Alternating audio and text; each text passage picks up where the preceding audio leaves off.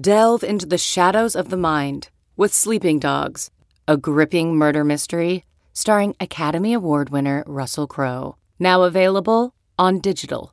Crowe portrays an ex-homicide detective unraveling a brutal murder he can't recall. Uncovering secrets from his past, he learns a chilling truth. It's best to let sleeping dogs lie. Visit sleepingdogsmovie.com/Wondery to watch Sleeping Dogs, now on digital. That's sleepingdogsmovie.com/Wondery. CarMax is putting peace of mind back in car shopping by putting you in the driver's seat to find a ride that's right for you. Because at CarMax, we believe you shouldn't just settle for a car. You should love your car. That's why every car we sell is CarMax certified quality, so you can be sure with upfront pricing that's the same for every customer. So don't settle. Find love at first drive and start shopping now at CarMax.com. CarMax, the way car buying should be. Yahoo Fantasy Football Forecast. I come to work with two hands every day, and I'm trying to bless somebody. We better be in Florida, it better be sunny, and there better be some sort of fruity drink involved. With Matt Harmon. It seems like you know ball the way you talk, so. Thank you. Someone clip that. You can get on a podcast, you can get online, you can argue with the clouds, you can argue with the Russian bots. Don't care. It's Friday, November 11th, and we made it to the end of the week. Heading into a beefy Week 10 schedule. Oh my God. I mean, we had a beautiful time with all those bye weeks last week. Now we're chock full again, okay? There's no going outside. There's no fun. It's just writing and stats and analyzing and all that nonsense. So here to preview this intense Week 10 slate is two of my favorites. One is Charles McDonald, not making his Yahoo Fantasy Football podcast debut. I think I've had you on like 3 or 4 previous iterations of the show, but this is the first time you, as an official Yahoo employee, a colleague, a brother, are on the show with me in this iteration. Charles, what's going on, man? How you doing? I'm doing great. I'm definitely a little tired. You know, I think we hit the halfway point of the season, and I'm feeling it a little bit, but it's Friday. I'm ready for the weekend. I'm ready to bring in the weekend by talking to you guys. It's a first time here as an official Yahoo employee. Love it. We are very excited to have you. And of course, also joining me is a usual clown here. It's Andy Behrens. That's right. You're royalty on the waiver show. You're just a typical jester here on the preview show. What's going on, Andy? Yeah, just a peasant. That's fine. No, that's fine. Hey, we've entered the Justin Fields era in the NFL, so it's like I am reborn as a fantasy analyst. I'm so excited. Beautiful. All right. Well, we've got 4 teams on bye. We've got the Bengals, Patriots, Jets, and Ravens. But we do have a beefy Week 10 preview here. Let's get it started. What we do here, if you're not familiar with the show, we go game by game. The two knuckleheads here give me one thing you need to know from this game, and then we end up talking about the whole damn game. Anyways, we go like 70 minutes on the pod. Producer, Lord Podcast, slacking me on the side like, hurry up. So we got a lot to talk about here. Let's get right into it. We've got Seahawks at Buccaneers over there in Germany this week. Charles, I'll start with you. What do the people need to know about this game? I think what you need to know about this game is that the Seahawks weirdly have like an MVP caliber quarterback this year. It's like the most unlikely MVP performance that I've seen so far with Geno Smith. He's a guy who probably didn't get a fair shot with the Jets in the past and is more than making up for that now with Seattle because, I mean, he's playing better than Russell Wilson is easily in Denver. And I think he's kind of played himself into maybe he can be Seattle's long-term answer at quarterback for the next few years. If he can continue like making plays against a Bucs defense that's pretty good. I know last week they shut down a pretty bad Rams offense, but they've done that to most teams they've played this year. If he can continue to do that, I think he's probably going to end up seeing himself in some legit MVP conversations towards the end of the season. Yeah, especially now with Josh Allen's injury, that's going to open up like a bit of room there to climb the ranks. I cited a piece that our mutual friend Derek Klassen wrote on Football Outsiders, and he followed it up with the thought that, that this is kind of like a Ryan Tannehill when he got to Tennessee, like an out of nowhere became, like their long-term-ish starting quarterback, like played himself into a new contract. I actually think that comparison might be better than my old comparison, which was this feels a lot like Ryan Fitzpatrick's year with the Jets, because it was just this like random eruption year with like two good receivers. But I actually kind of feel like since then, Geno has proven himself to be even better than just like a random flash in the pan, to your point. Yeah, I mean, if you remember back to when Ben McAdoo, was coaching the Giants, he wanted to bench Eli Manning for Geno Smith. And right side of history.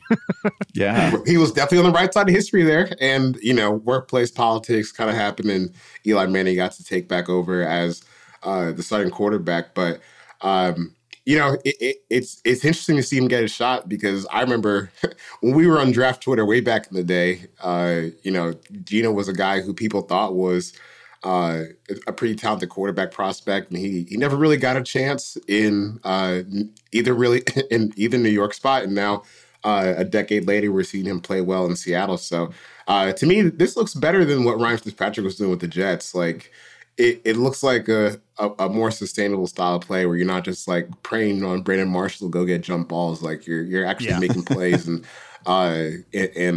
finding holes in the defense and making accurate throws down the field. So yeah. Seahawks top 10 quarterback. They're getting like top 5 play this year. It's really bizarre. Yeah, he's just running the offense, man. Andy, on the other side of the ball, this whole season has been like a Pete Carroll victory lap. He's obviously victory lapping over the offensive side, as Charles just put it. He's like subtweeting Russell Wilson kind of quietly every single week. But the cherry on top here, Andy, as you put it here, like the Seahawks defense suddenly coming around at this point. Yet not just coming around, but like over the last 4 weeks, you can compose a pretty reasonable argument that no defense is playing better. They last 3 weeks, they've allowed 4.2 yards per play, which is the lowest rate in the league. And it's not like they've faced, the Texans, the Colts, whatever. Like it's a real schedule. And this is coming immediately after they gave up something like 84 combined points to Detroit and the Saints. They were legitimately, like, for a month in this season, they were a defense that you were just desperate to see on the schedule, right? Like if your dudes were playing the Seahawks, you were like, oh yeah, that's the tiebreaker. I gotta start these guys. And they flipped it completely. They are suddenly a somewhat difficult matchup, and this feels like, I don't know, the total in this game is like 44.5, 45. I don't know that we get there unless the Seahawks get us there, because both of these defenses are obviously pretty good. But Seattle has just been playing. I don't off the top of my head, I don't remember a situation where I had convinced myself that a defense was maybe the worst in the league, and then it immediately turned around in such a stark way. Yeah, I definitely can't remember that either, but it's just like the young talent kind of coalescing around Pete Carroll, who's a proven defensive mind. How do you think the Bucs attack this defense, if they can at all? Because one big change we've seen sort of in the offense, I pointed this out a few weeks ago that Todd Bowles came out and said, like, we got to see if the old guys can still play and if the young guys can play. And when he said that, if you were just looking at the offense, and there's obviously guys you could point to on defense too, if you just looked at the offense, it's like, okay, one old guy who's not performing so well, old-ish guy, Leonard Fournette, and then like Rachaad White is somebody a lot of people want to see on the field. That's been sort of a bit of a changing of the guard there. And Lenny's pissed about it too. Like he's letting it out in the media that he's not happy about it. Yeah, I mean, it's one thing if you are clearly, on a per touch basis, one of the better players at your position in the league to really grouse about this publicly, but he's not. I mean, he's not playing well. And it's not as if Rachaad White is, doing like Tony Pollard stuff on limited touches. He's not. He hasn't had a tremendous season, but he is the only person who seems to be handling this situation like a grown-up in any way. And we've talked about Rachaad White enough before. Like, he was just one of my favorite prospects. I think he can do anything that you would want a modern running back to do. It hasn't been perfect on the field to this point, but he is coming off his first game with double-digit touches.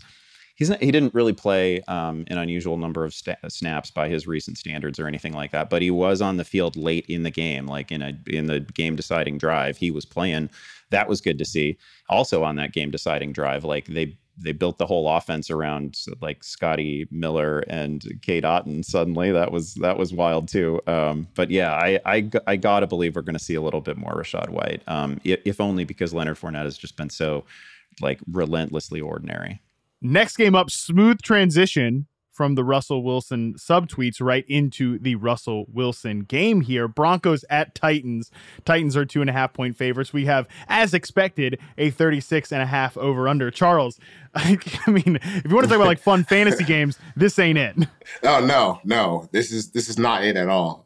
Because as bad as the Broncos offense has been, their defense has been good. When the Broncos made this trade for Russell Wilson, the idea was, hey, well, we have a defense that's ready to win the Super Bowl.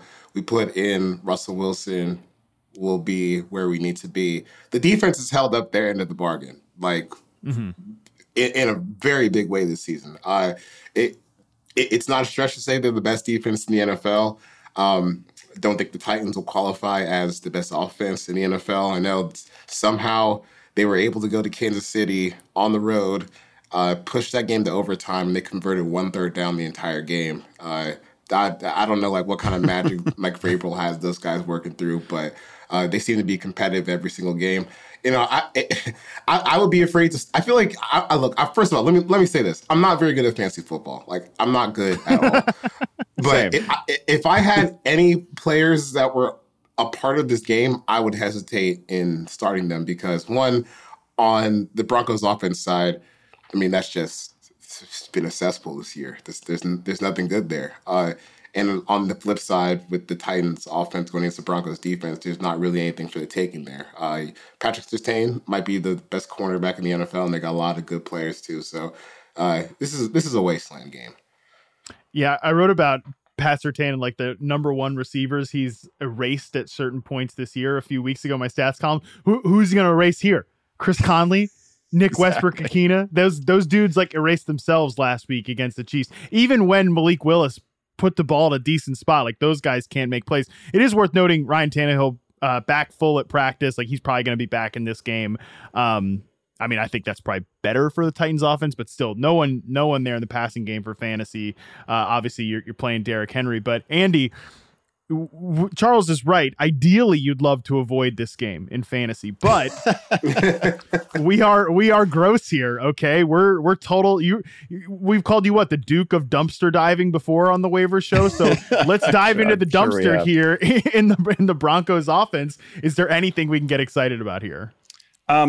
Excited is a little strong. We can add Greg Dulcich and feel that we have resolved the tight end position for a week or two, right? Like he's just been good in every game so far. He's made a little bit of noise, right? He makes his NFL debut. He scores a 39-yard touchdown. The following week, he sees 9 targets. It was 87 yards in the London game. Like he's been good. And he is playing well at a position that has like 2 guys. So anybody can sneak into like that top 8, top 10 status at tight end. So I think Dulcich is there. We also get, I guess, like our first exciting look at what this backfield after adding Chase Edmonds. We'll see if he's a thing. It's just a brutal matchup, right? It's Tennessee's a great run defense.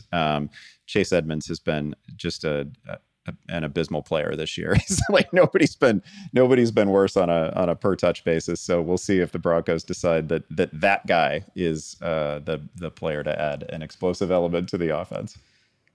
I'm at least curious about the receiver split too, because in the previous 3 games before the bye, you mentioned Greg Dulcich, clear-cut role there. Second on the team in targets with 17. First has been Jerry Jeudy. There's been a pretty good gap between him and Courtland Sutton in those 3 weeks, and that's really not how it started when Jeudy was banged up.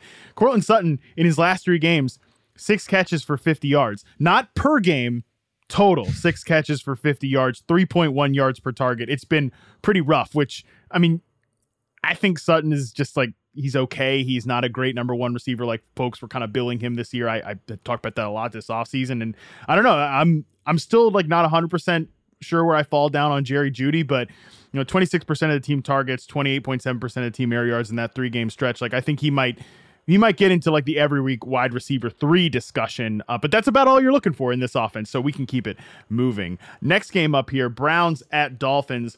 Andy, immediately Jeff Wilson jumps right into a big time role for this team.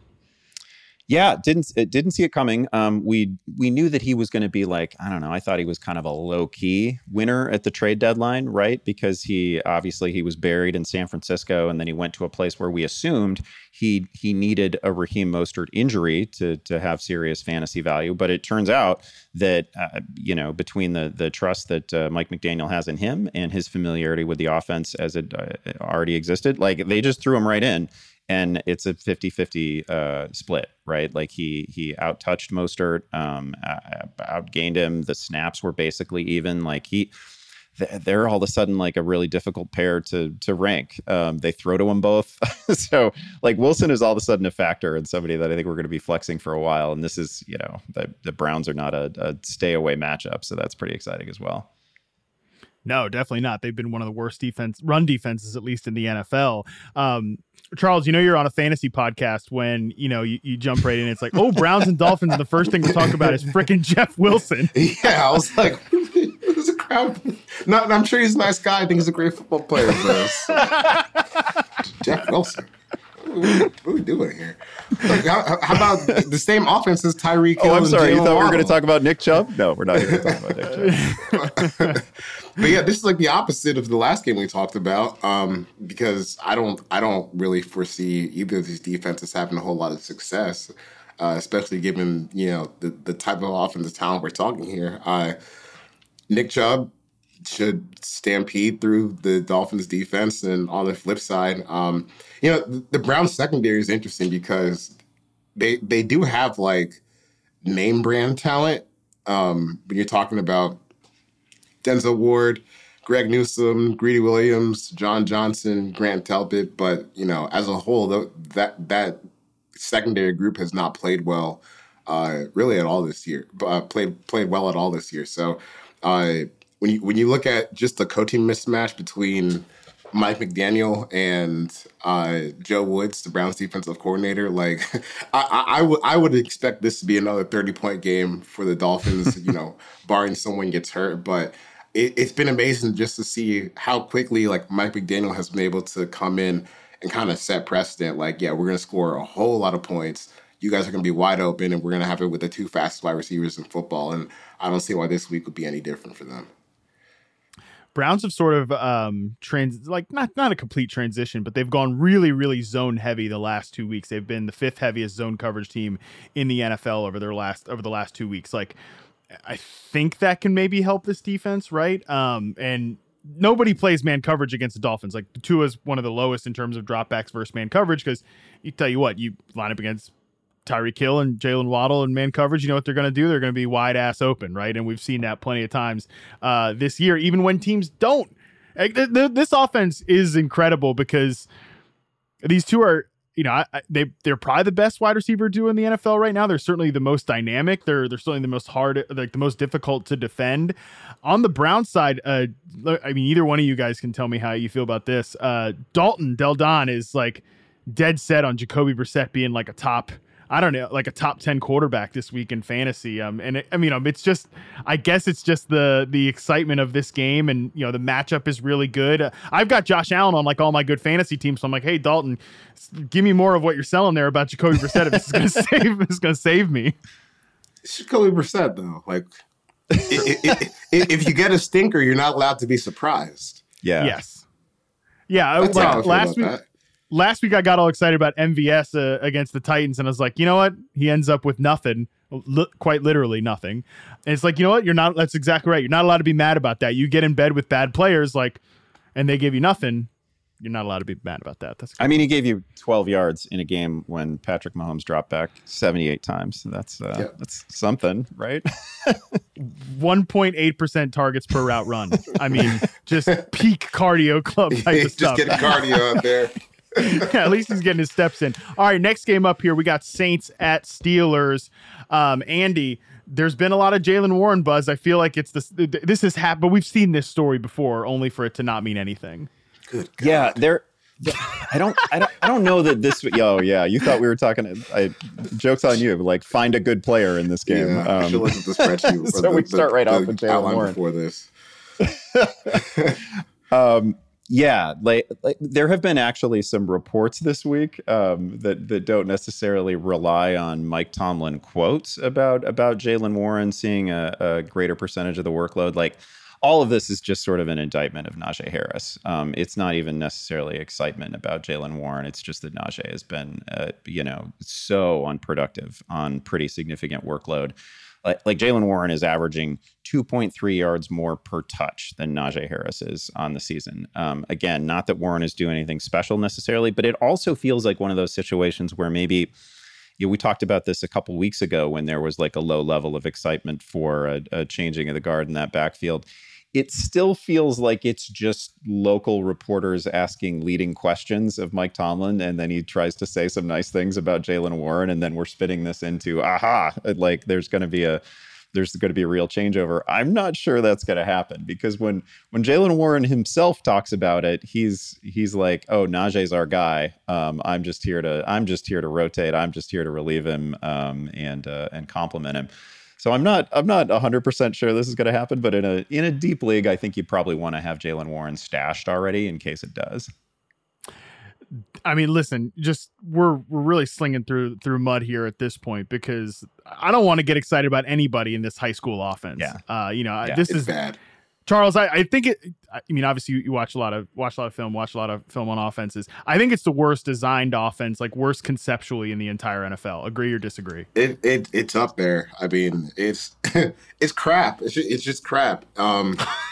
Even going back to college, it's not like Matt Canada has been this guy that's been a super duper successful offensive coordinator. I mean, like he's had his moments in his seasons where things have kind of clicked for him when they have a lot of talent. But I don't think people look at him as like, this is a guy that we have to have run their offense. And you look at what they're doing in Pittsburgh, it's just I mean, I don't really know how many guys would have a lot of success with the personnel that they've been given, especially like on the offensive line and maybe a quarterback too. I don't know. We'll see with Kenny Pickett. I don't know about that one.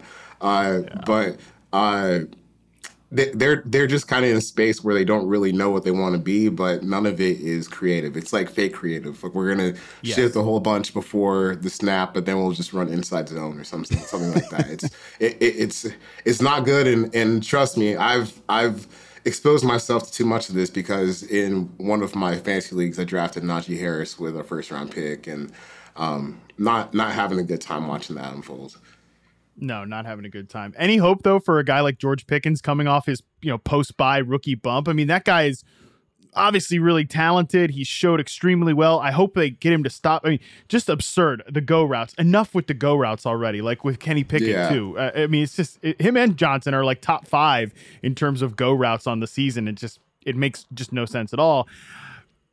Pickens theoretically should be, more targets pushed his way with Chase Claypool out the door. Although Mike Tomlin said in a press conference, like, not much is going to change with Chase Claypool out the door, which, I mean, rousing endorsement for Chase Claypool there.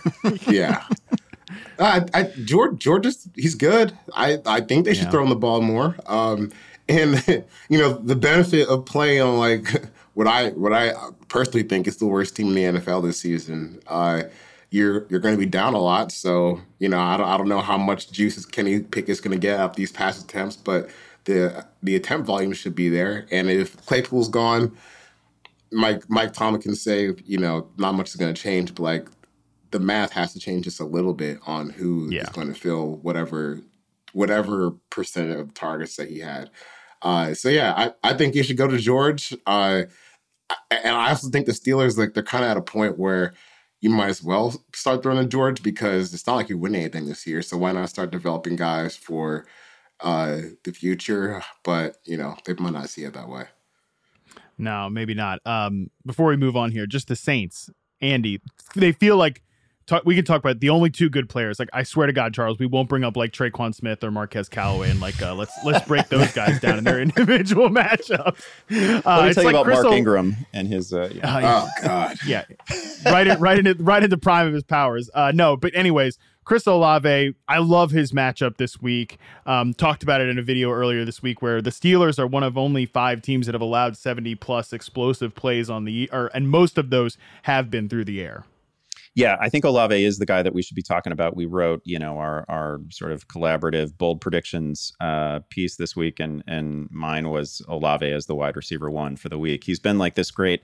I mean, he's obviously had some really nice moments. He's had some big games, but he's been also one of the great theoretical receivers in the game because he's the air yards king. And I think it just all comes together this week. Pittsburgh has given up, not that these stats are super important, but they have given up the most fantasy points on a per game basis to opposing wide receivers, 13 touchdowns to opposing wideouts, 6 separate individual games where people have gone over 100 yards against them. And sometimes not just a little bit over 100 yards, but way over 100 yards. So if there's a Chris Olave 2 touchdown, 155-yard game out there, it's this week against this defense. And that guy's so good too. I mean, I'm telling you, that guy is like a 10-year pro right now. He's been an unbelievable receiver. I think people still don't realize just how good he is as an individual talent, Chris Olave. So let's move on here. NFC North, Lions at Bears. Charles, this one, I challenge you to find a star here to talk about. I mean, is DeAndre Swift playing? I mean, he's got to be one of the most frustrating players in fantasy right now because he is going to play, but I don't think he's ever going to be 100% this year. So yes, he is playing. He played 10 snaps last week and he gained 50 yards. He looked good. I kind of wonder if at this point too, Dan Campbell just maybe prefers Jamal Williams because he's a big time grinded out back. They're in this game where, all right, we've got a lead on Aaron Rodgers. That game was 0-0 though for a long time. We got a lead on Aaron Rodgers. Let's just grind this thing out with Jamal Williams. I mean, I think the only player that is actually has me excited to watch is Justin Fields. He's started to figure it out. I think he's pulling the trigger on things that he was not earlier in the season. But outside of that, I don't really know how much intrigue this game has for me. What are you sickos looking for?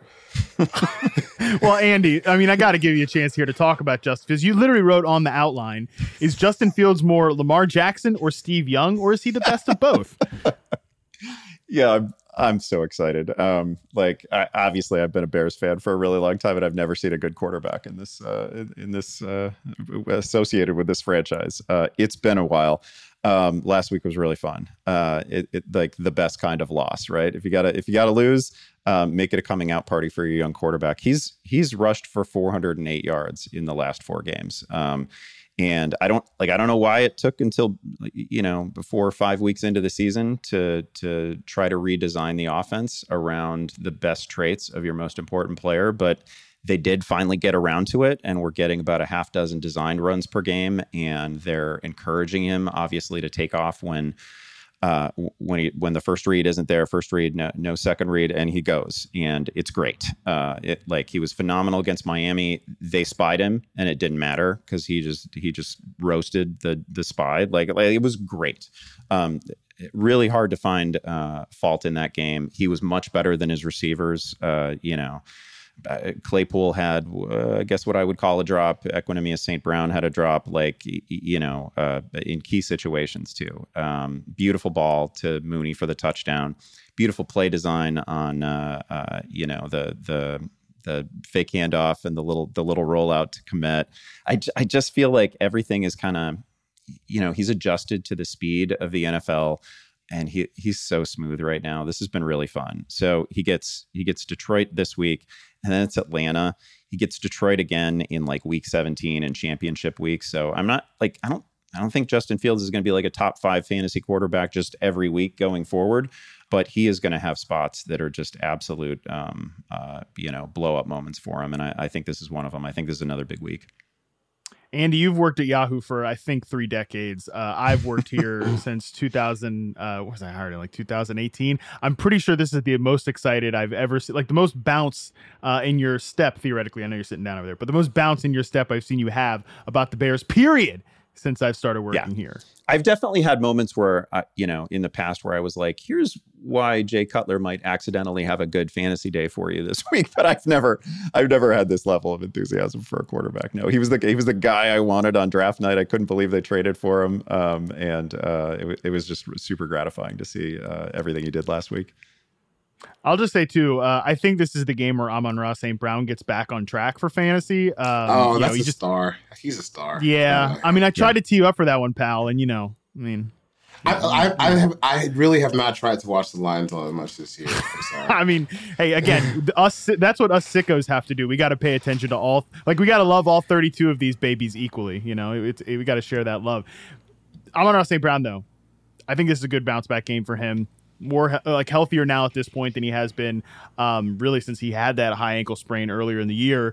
The Bears give up a decent bit of production to slot receivers. Last week, I think he was just sort of thwarted by the game script that we talked about earlier. So let's move on to the next game here. Two good teams, although we might get the Case Keenum revenge game, boys. That's exciting. I have literally, because I have so many Josh Allen teams, I have so many Stephon Diggs teams, I've been revisiting the game logs of remember Case Keenum and Steph Diggs in Minnesota. There's a thing here. I don't have to get too sad about it. So my expectation, I don't know about you two, is that Josh Allen probably does not play in this game, and we do get the Case Keenum revenge game against the Vikings. I don't know. Although let me talk to myself here for a second. Revenge game, that team got him paid a boatload of money by John Elway and the Denver Broncos. So maybe no revenge. Yeah. Look, Case Keenum that was the team where he had, his moment to secure generational wealth and have an NFL job whenever he wanted. You get to the playoffs, have the moment against the Saints, NFC Championship game. That's good enough to get a backup role for how long you need it. I do think it's interesting though, just looking at how the Bills' offense is, how it functions with Josh Allen is, to me at least, he is just the gravitational force of that offense. On the ground, they expect a lot out of him. Through the air, I mean, it's a pretty high degree of difficulty passing game, and that's because he has the most outrageous arm in the NFL, and because he does make it hard on himself sometimes, but he can hit those throws. I just kind of wonder what this offense looks like with Case Keenum at the helm, because it's just obviously he can't do what Josh Allen does, and the Bills haven't really shown an offense plan beyond Josh Allen being in their lineup. It's funny, Andy, I don't want to bring you down because we just talked about Justin Fields, but I'm going to say the name Mitch Trubisky here. When Mitch was the backup last year, it's I sort of kind of see that, right? Because he's not nearly as talented physically. He's not nearly as good at football as we've seen with the Pittsburgh Steelers offense this year as Josh Allen is. But a guy that could move around a little bit. Case Keenum though is gonna be, he's more of a traditional West Coast quarterback. I think at least in these days with the Vikings and stuff like that. That's what we saw from him. So, Andy, how much, if at all, are you changing expectations for fantasy players beyond Stephon Diggs in this Bills offense? Yeah, this has been tough. So I went through the re-ranking process, which honestly, Gabe Davis is so difficult to rank in a normal week, because he's either going to blow up or he's going to give you 2 catches for 30 yards. I guess I lean more to the 2 catches for 30 yards game in this one. Lowered expectations for him. Didn't do much with Diggs. Diggs is just too good a player to sit. So who cares where you rank him necessarily? I can on the one hand, I can talk myself into maybe seeing a little bit more of Devin Singletary, because you don't have to worry so much about Josh Allen poaching carries near the goal line or just running the ball in himself. On the other hand, the upside and the ceiling for the offense generally is so much lower when the whole thing, as Charles said, is really built around the talents of Josh Allen. So plugging a totally dissimilar quarterback into that could get really weird, and there's no reason for me to I can't get that excited about Devin Singletary when I no longer think that the Bills are just a lock to reach, 28 points, 31 points, 34 points. I don't think we're there. So Diggs is the one element here that I really trust. on the Vikings side of this, it's like, I don't even really know what to say about them. They're so like tidy as a team. You know, I don't think Kirk Cousins has, we talked about this yesterday with Dalton, like Kirk's not having his most efficient season. I mean, he's having his most like shirtless season of all time. That's yeah.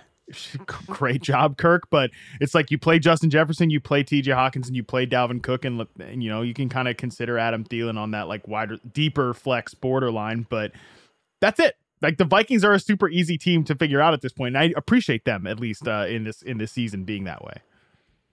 Yeah, absolutely. It was great to see Hawkinson's usage after, you know, just showing up with a new team midseason. You don't think of tight end as being a particularly easy position to simply slide onto a new roster at the middle of the year and produce, but he definitely did. All right. 3 of us are going to take a quick break. When we come back, we've got a banger to preview on the other side of this thing. Searching for NBA playoff coverage? We've got you. The Old Man and the Three, presented by BMW, gives you an inside look into the world of sports. Hosted by former NBA sharpshooter and Duke legend JJ Redick and sports writer Tommy Alter, The Old Man and the Three offers unprecedented access to the league. Tommy and JJ discuss the NBA and interview some of the biggest names in the league, like Devin Booker and Luka Doncic. NBA final season is the perfect time to dive in, and you can listen to The Old Man and the Three wherever you get your podcasts. To hear episodes brought to you by BMW. Push the limits this NBA season with the brand that set the ultimate standard. BMW, the ultimate driving machine. As I promised, it's a banger. Texans at Giants. Charles, let's talk about Saquon Barkley. That's a good running back. Last 3 backs to go against Houston have absolutely filleted them. Josh Jacobs flays them. Derrick Henry, despite having no passing game, another 200-yard game against the Texans. Miles Sanders, nice game on Thursday night against this Texans defense. I mean, expectations for Saquon Barkley as the gravitational force of this offense, obviously very high this week. Yeah, I don't see why he wouldn't go off again. He's just on another level. Like when he's healthy, I think it really is.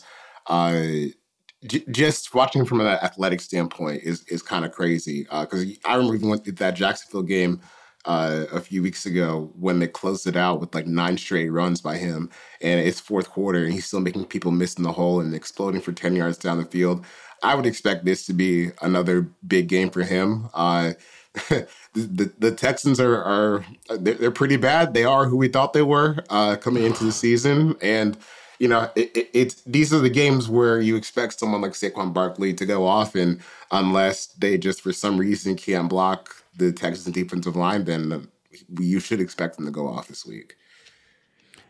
On the other side too, Dameon Pierce, I mean, he's been awesome this year. He's got to be at least like first or second up there with Ken Walker in terms of like favorites for offensive rookie of the year, because it always ends up being a running back, even as a wide receiver guy. Andy, what do you call me, like a receiver reception propagandist or whatever you do on Sunday morning, like something like that. Either way, I know it always ends up going to a damn running back, so that's probably what's going to happen here, or quarterback. That's not going to happen this year.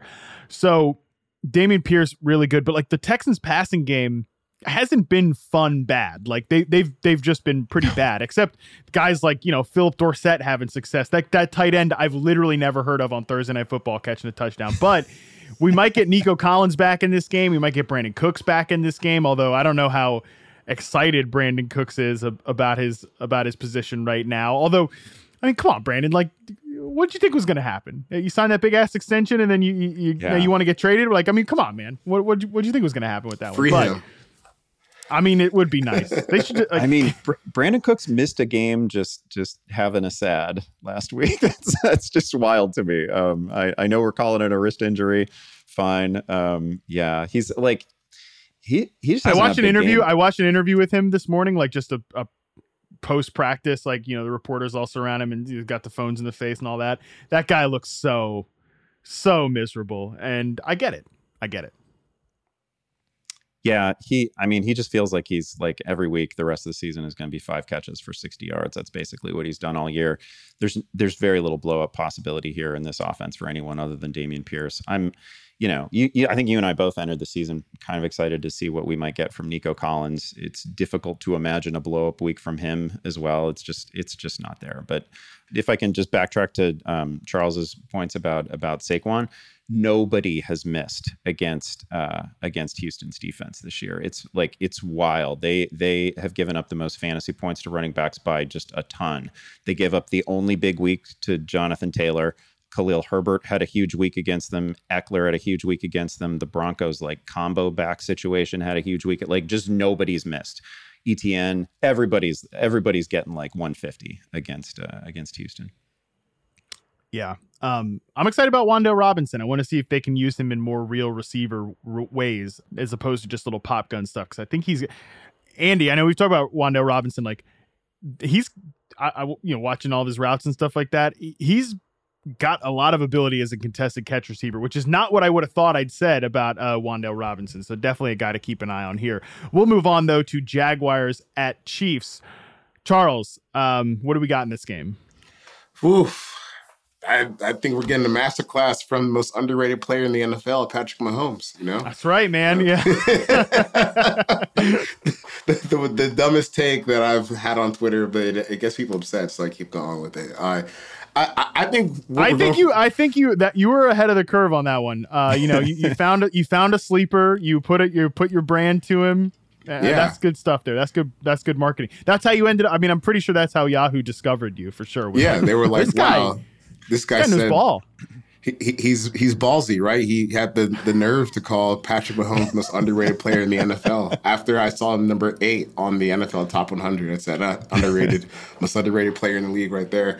But really, what we're seeing this year with the Chiefs is, I think Patrick Mahomes, he's kind of entered that Peyton Manning era or level where you're like, as long as we have 15 under center, we're good.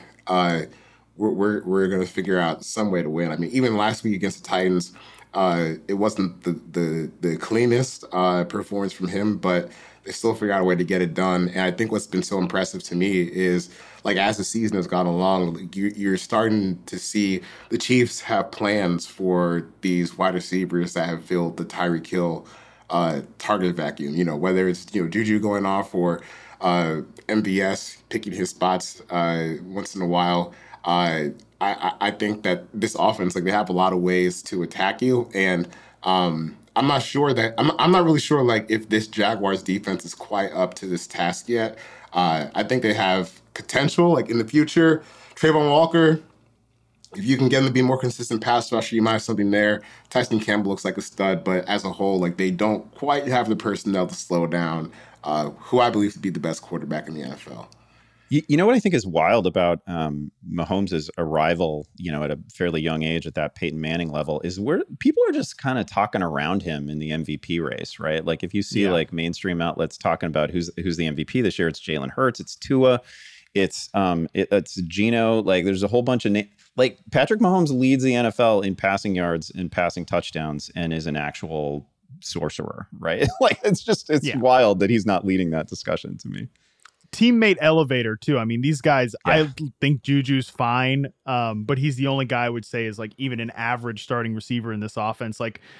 They're at the point too where Mecole Hardman has an abdominal injury. Hasn't practiced for 2 straight days. I'm like, oh man, he's been a key player for them so far this year. I wonder if this opens up the room for Kadarius Toney, Sky Moore. It's we're talking about Mecole Hardman, bro. Give me a break. This has legitimately been a teammate elevating season for Mahomes. It's why I think he probably is the MVP favorite at this point. And I mean, the takes were out there, man, that when people were all gassed up, myself included, although I didn't say this thing, but I was gassed up about the AFC West. Everybody was gassed up about the AFC West. There were folks out there oh man, the Chiefs finished 4th in this division without Tyreek Hill and and it's come on, man. No. They're not. Okay, that's where the Mahomes underrated take came from too. I'm like, you guys are severely underrating how good that guy is if you think the Chiefs are going to be anywhere near 4th in the division. People have such a difficult time separating good players from good players. It's well, who made who, Patrick Mahomes or Tyreek Hill? It's shoot, man, they can both be good at football and be all right without each other. And that's exactly what we've seen. I think it's fair to ask the questions and stuff like that. But yeah, Mahomes is always gonna be fine. I guess we could talk about the Jaguars in this game too. I guess. I mean, they got Travis Etienne, they got Christian Kirk, Andy. That's good stuff. And to Charles' point too about the defense, I think there's potential here for the future, but the fact that their cornerback room is so bad right now, I think the Chiefs will be able to build a lead, and I think the Jaguars will have to throw to get out of it. Yeah, one nice thing about ETN is he can be part of that too, right? So you're just starting him under any circumstances against pretty much any team. Christian Kirk's targets have absolutely come back. Trevor Lawrence made some throws last week. Like it was kind of Justin Fields week, but Trevor Lawrence was good. Like that guy's got an arm. You know, there's a couple of head scratching throws every week as well, but that's just a young player thing. But he's definitely been plenty promising this season, I think. It's a big Christian Kirk week though. So I think you're right. Like we kind of, they're not quite where the Vikings are, but I think we know exactly who to start from the Jaguars week in and week out. Colts at Raiders. Whew, boy. I mean, where to start? The Raiders are 6-point favorites. The Raiders blown 3 17-point leads this year. One of the most disappointing units in the entire NFL. They just placed Darren Waller and Hunter Renfrow on IR. They're 6-point favorites, at least when we put together this outline. That's where they were. I don't know if that's going to change. I don't know how much it can change. I mean, Sam Ehlinger is making his third career start. He's had 3 different offensive, not play callers necessarily, but coordinators, right? Frank Reich, and then Marcus Brady was involved, then he wasn't involved, and now we've got this. What's the guy's name? I mean, Parks Frazier, and he's like a pure. I was listening to Randy Mueller on the Football GM show talk about this. Like he's like a pure Frank Reich, like has been grooming this guy forever, like a pure friends and family hire by Frank Reich. I had to look up because I had no idea who this guy was when they announced this week that he was going to be calling plays. So I went to his Wikipedia page, and first I found Frank Reich officiated his wedding. Wow, I didn't know that. Yes, and 2,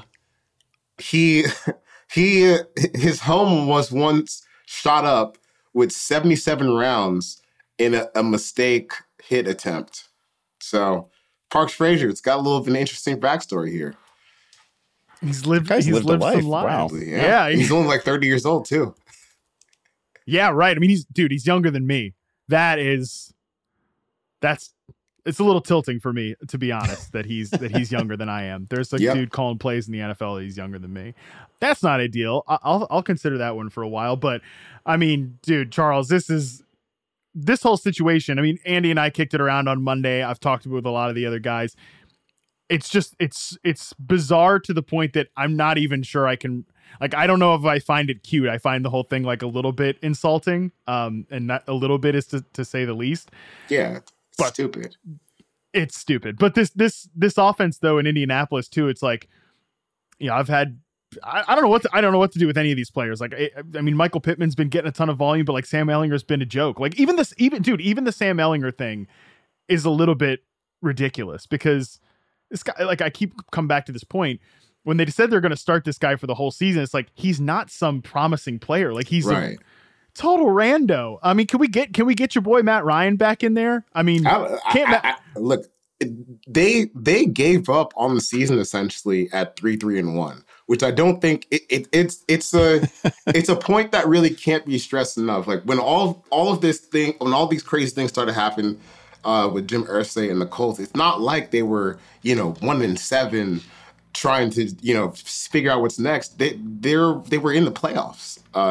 They were in the playoff race at the time, and I guess what Jim Irsay had decided for himself and the rest of the organization was that Matt Ryan was not going to be the quarterback for the Colts in 2023, which by itself, I think it's a fine decision.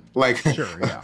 Fine decision. But to avoid injury payments or guarantees, because I think there's some a $17 million arrangement that Matt Ryan has if he can't pass a physical by the time the next football season starts, he gets, a certain amount of money. They didn't want to deal with that, or Jim didn't want to deal with that, so Matt got sent to the bench. And like you said, the thing with Sam Ehlinger is it's not like, he was drafted in the second round, and you're like, oh, maybe he can turn into a starter somewhere down the road. Like, this guy basically played the same role as like Tebow did in college, where you're just kind of like a battering ram and trying to make something happen in the pass game every once in a while. It's really strange to me that a team that is 3-3-1 gave their entire season to a guy who really had no prospects of being an NFL starter. And I think when you watch them play over the past 2 weeks, you see why he was a 6th-round pick, Yeah, there's not a lot to get excited about. This is definitely, though, Andy, like a immovable force, or an unstoppable force, a stoppable force versus the movable object. There it is. Nailed it. That's podcast hosting right there. Because the Raiders defense, especially their pass defense, has been really, really rough this year. Yeah, what's funny is they've actually, and I get it because they're playing a team that is pretty clearly in tank mode. But the Raiders defense has been one of the most added fantasy entities in our game this week, and you could not have picked up a worse defense. Right? Like they have 9 sacks on the season. They have 1 sack in the last 3 weeks. They have 3 interceptions on the season.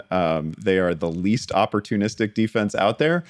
And maybe you get a little something from Sam Ehlinger. I don't know, but but he's coming off a game where they couldn't even stay on the field long enough to turn the ball over. Really, I don't know. I don't get it with the Raiders defense, because I also don't think we're going to get a lot of pass attempts here, which is, if you're streaming defenses, that's really what you're chasing, right? Like, you just want a game where you think the opposing quarterback is going to throw 45 times. And we are definitely not getting that from Sam. Like, I don't know what we're going to get out of the Colts this week. I have not been breaking down tape of Hebron Christian Academy or whatever.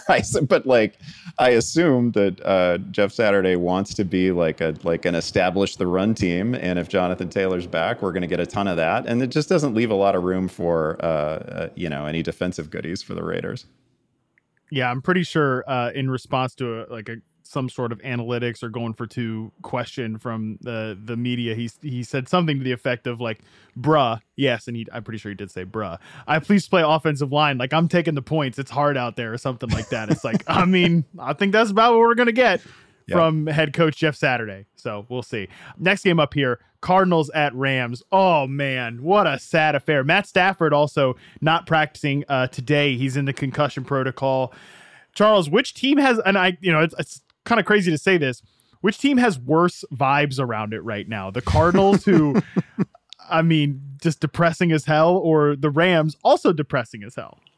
Cardinals for sure, because at least if you're the Rams, you can say, hey, we kind of sold our souls for the ring. Like, we got the Super Bowl ring, and this is the flip side of our roster building strategy. This is the come down. This is the come down year that kind of had to happen for them. I think, unfortunately, you ran out of assets. You don't have an offensive line. It's nothing you can do. But with the Cardinals, you just gave extensions to everybody.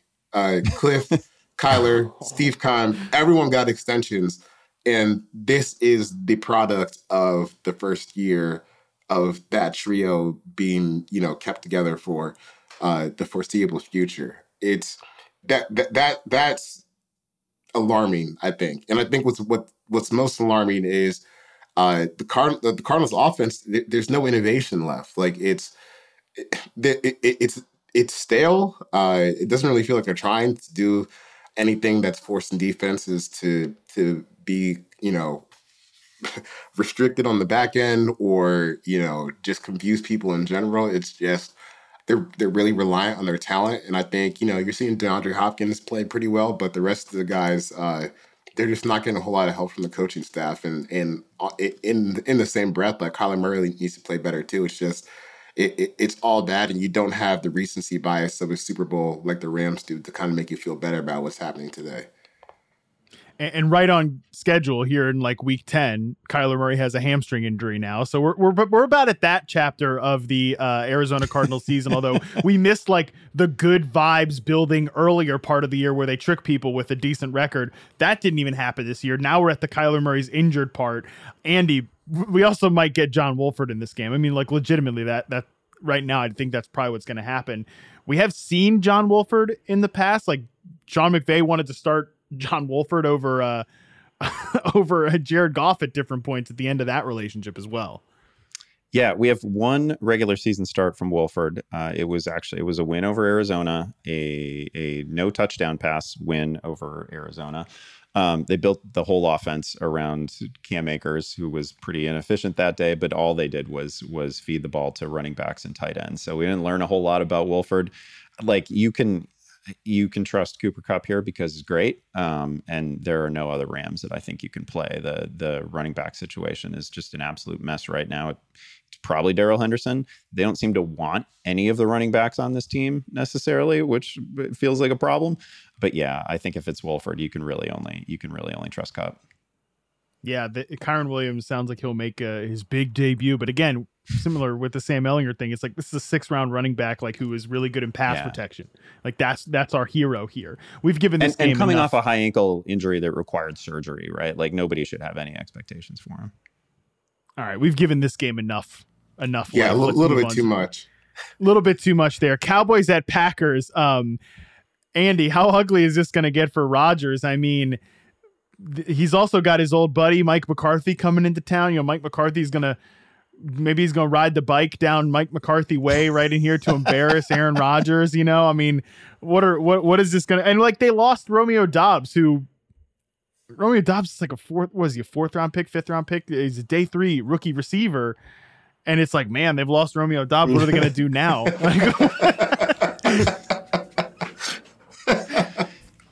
Rodgers felt a little bit, I don't know, like he almost felt exposed in that game against the Lions because it was a game where you couldn't just say, oh man, it's his receiving core. Oh man, it's the line. I mean, his turnovers were just ghastly, right? Like severe underthrows.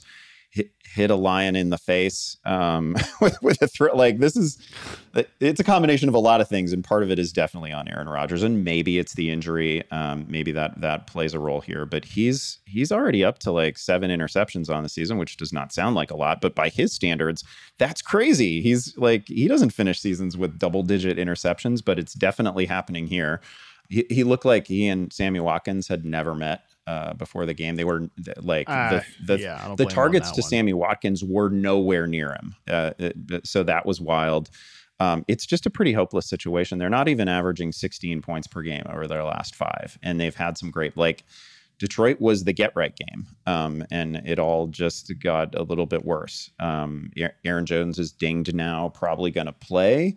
But, you know, that doesn't help when your best player, like your one just truly gifted skill player is hobbled a little bit. Like this is going to get messy in a hurry.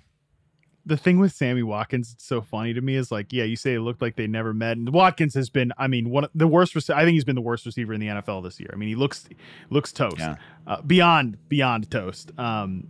They planned on Sammy Watkins like being a big part of this offense. Like they planned to walk into this season with Sammy Watkins as one of the top outside receivers on this team. So it's just one of the most disjointed like things I can ever remember. On the Cowboys side of this though, they're coming off their bye week.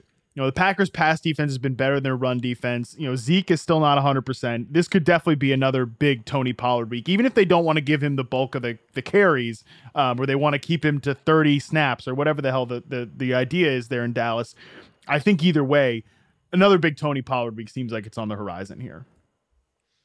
Yeah, I would love to talk myself into a higher rank on Pollard. I just fear, you know, the possibility of Zeke coming back. And again, we've talked about it. Like Zeke's been fine this year. He's not been this huge problem for the Cowboys. And if you want to run Zeke between the tackles and let Tony Pollard do all the fun stuff, that's cool. But as we get, you know, as the news hasn't been great on Zeke this week, except from Jerry Jones. Yeah. Jerry Jones always talks about it as if, oh yeah, he's definitely going out there, and my $1 zillion running back is for sure gonna play, you know, a ton of snaps and get 20 touches. But what we actually hear from Zeke and everything that filters out from the team doesn't sound nearly as encouraging. It would sure simplify the situation a ton if it boils down to just Pollard again. If that happens against Green Bay's defense, as bad as they've been against the run this year, Pollard be a top 5 guy again. All right, we got a couple fun games here for the night ones. Sunday Night Football. Chargers at 49ers. 49ers are 7-point favorites. This game, I mean, a lot of good players, should be a lot of fun. I'm curious, Charles, how do you see this one playing out? Just because the Chargers have been definitely disappointing this year. They have layers of injuries. Like, these are probably the two most banged up, like, just consistently injured teams in the entire NFL. So, oh boy, we'll see. We'll see who comes out of this one. But I am excited at least to see on the 49ers side all of these guys all together at the same time, because we haven't seen like a fully integrated CMC with a healthy Debo. I'm assuming Debo's healthy coming out of the bye. Like, this all should be, I just can't wait to see how this gets deployed and like who falls where within the target pecking order. Yeah, it's a good defense to come out and have like a coming out party together. Yes, it is. If last week's game against the Falcons was any indication, because the Falcons, they had moments where they were just running down the field against the Chargers, and that's a team that maybe not standings wise, but when you look at the roster talent wise, it's still very much in a rebuilding mode. So I think if you're the 49ers, you should be coming out kind of expecting to be able to get whatever you want against this Chargers defense. Like, the linebacker play has been really bad. The interior play hasn't been that much better. And like you said, they're really banged up on the defensive side of the ball. So I think this is a game where you can see a lot of like multiple 49ers players have big games because they just have like a really severe talent advantage over the Chargers defense. Like, I think the only thing that I'll be worried about is if this gets into like blowout territory, like kind of early, because on the flip side, I think Justin Herbert is one of the elite quarterbacks in the NFL, but the offensive supporting cast from like a play calling standpoint and a health standpoint is not really allowing him to put up like these big production games. Like, I thought the game he played on Sunday against Atlanta was like masterful when you go back and watch the tape, but then when you look at the stats, he finishes with like 250 yards on 5 yards in attempt, and I was like, wow. They're constipated on offense, for lack of a better term. So, I think maybe some game script stuff could get out of hand if the 49ers get up big, and maybe that won't help you get the receiving totals you're looking for.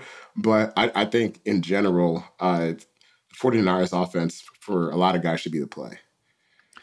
Yeah, I got a feeling Eckler's going to be coming into Tuesday's taping pretty tired from catching like another 13 balls on 17 targets or whatever. Given just the state of this pass catching room. Andy, how you feeling about this one from like a fantasy angle? Yeah, to Charles's point, thinking back to last week with Justin Herbert, like he got them out of some pretty impressive like third and long situations, finding like leaning on Josh Palmer. Like, it felt like the whole first half, Josh Palmer was catching,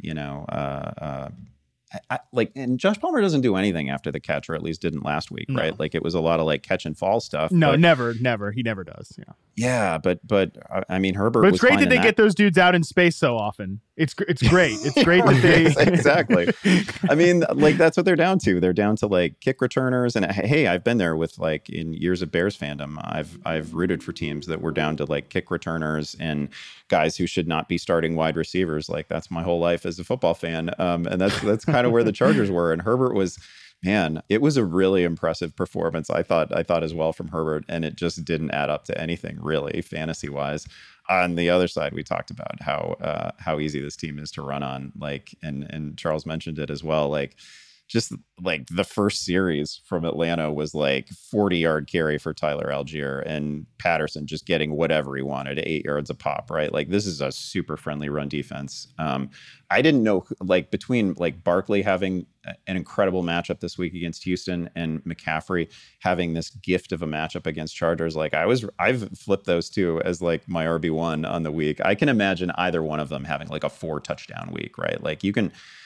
I mean, backs can just get it whatever they want against the Chargers. They give up 5.7 yards per carry, which is just a hilarious number.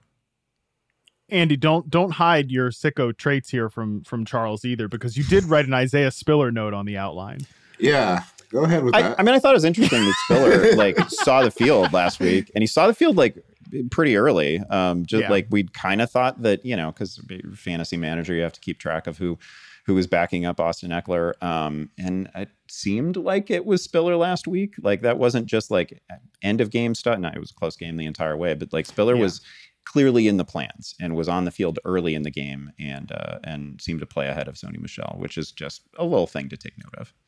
Yeah, well, hey, listen, I'm making the joke here, Andy, but I am also a disgusting sicko, and in my best like redraft team is pretty much anchored by CMC and Nick Chubb. So I was in dire straits last week at running back, and I'm like, well, you know what? I'll throw Sony Michel. He's on waivers. I'll throw him, and all my other backups are hurt, bye weeks, all that stuff. So it's just hell. I was like, I'll throw Sony Michel out there against the Falcons. Maybe he'll pop in a random touchdown because Josh Kelly's hurt. And it's like, oh nope, he's been jumped by Spiller. So there's that on that. But yeah, that is an important thing to note for running back stash season there towards the end of the year. Last game up here, NFC East special. Commanders at the Eagles. The Eagles are 11-point favorites. Charles, you shaking your head over there.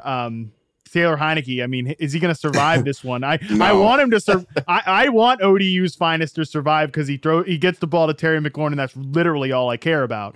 But I mean, this could get pretty ugly. Yeah, I know. Okay. Well, let me start with this. I tend to think that Taylor Heineke is a better quarterback than Carson Wentz. I agree. But the last not time saying much, but the last time these two teams played, the Eagles sacked Carson Wentz, I want to say 9 times. I look beyond just your quarterback holding onto the ball too long, that leads to sacks, which obviously happens like every time Carson Wentz plays. The Eagles have a huge talent advantage in when it comes to their defensive line versus the Commanders' offensive line. So I would expect Terry to still get his just because, you know, he's kind of like the only consistent option that they have. But the rest of the offense, I think it's going to be tough because, you know, a lot of these plays, they're just going to be dead as soon as the ball snapped because, like I said, there's a huge talent mismatch on the offensive line and defensive line. I believe, by the way, that McLaurin is the only receiver to go over 100 yards against Philly this year. He barely did it, but he did do it. Yeah. It happened at like the end of the game too, right? It took forever because that was still a peak. Like, and again, Andy, I've said this many times in the podcast. I love Curtis Samuel. I'm like a longtime Curtis Samuel bro, but this was still in the like, okay, you're overdoing the Curtis Samuel stuff like early in the year, you know? They were still in that mode. I think they've gotten it right with like the target distribution being McLaurin 28%, Samuel like 18%, and your guy, Antonio Gibson, at about 15-16%. And I feel like this is actually a good spot for Antonio Gibson, who, you know, the Eagles, they have it. You're right, Chuck, there's a huge talent disparity at the offensive defensive line there for this game.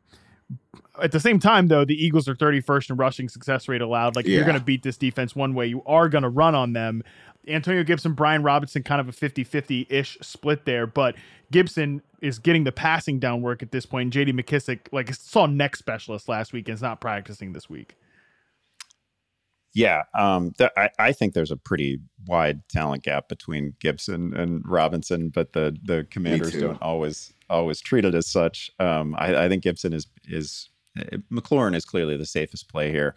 I think Gibson is right behind him, and if you are in the unfortunate situation that I am in a couple of places where I actually have both Robinson and Gibson, you really I'm treating. How'd you Robinson back yourself into that? Yeah, I don't want to talk about it. Mistakes were made. It wasn't ideal, but you can't roll out. Made. They were made. you can't roll with Brian Robinson, especially in this one. There's no way that game flow in this thing is going to suit Brian Robinson. Yeah, I thought it was interesting when they picked him in the second round. I was like, wow, really? That's interesting because I don't know. I think it was third. It was third round, but still, third round, regardless. Yeah, yeah. I was just like, man, I kind of had him pegged as like a late day 3, just like we just need someone to fill a space for us. But yeah, and it's tough too because obviously he's overcome a lot. Brian Robinson, like I don't want to sit here and say bad things about Brian Robinson. His freaking team is doing that. Did you guys see the statement about? Yeah. Dude, I was going to say we didn't even talk about this. Like, this team's having a week right now. Yeah. they're always having a week. Like there's never a calm moment. And then for them to say like, wow, I can't believe that they're going to investigate us when one of our players was shot. I'm like, what does that have to do with that? That's crazy. Yeah, and you're in the crime-ridden streets of DC or whatever they basically implied there. I mean, absolutely unreal stuff. It almost makes Jim Irsay look normal. Almost. I mean, but he's the one who called out Dan Snyder too. It's like, I mean, not a good situation. I mean, we might say that Irsay is in the top quartile of the top quartile of normal in the in the league. Yes, perhaps in the upper quartile of the quartile. And by the way, we'll touch real quick on the Eagles here. I mean, they shredded this team last time. Last time we saw him, week 3, Hurts went crazy through the air. Devontae Smith had a big game. I actually think, like, I know Devontae Smith's been a little quiet in fantasy the last couple of weeks. This could be a big bounce back game for him. But, like, I mean, this is just like an everybody in the pool type of game for the Eagles, who I've talked about several tidy teams. They're the tidiest team in the NFL right now because it's just like they're big 4 dudes and that's it. Yeah. Yeah, you start them all. It was not a competitive game last time, but it went as well as it could fantasy wise for not being a competitive game because everybody went off. Touchdowns for Brown, Smith, Goddard, Hurts went crazy. It was 24-0 at half, and then they kind of shut it down.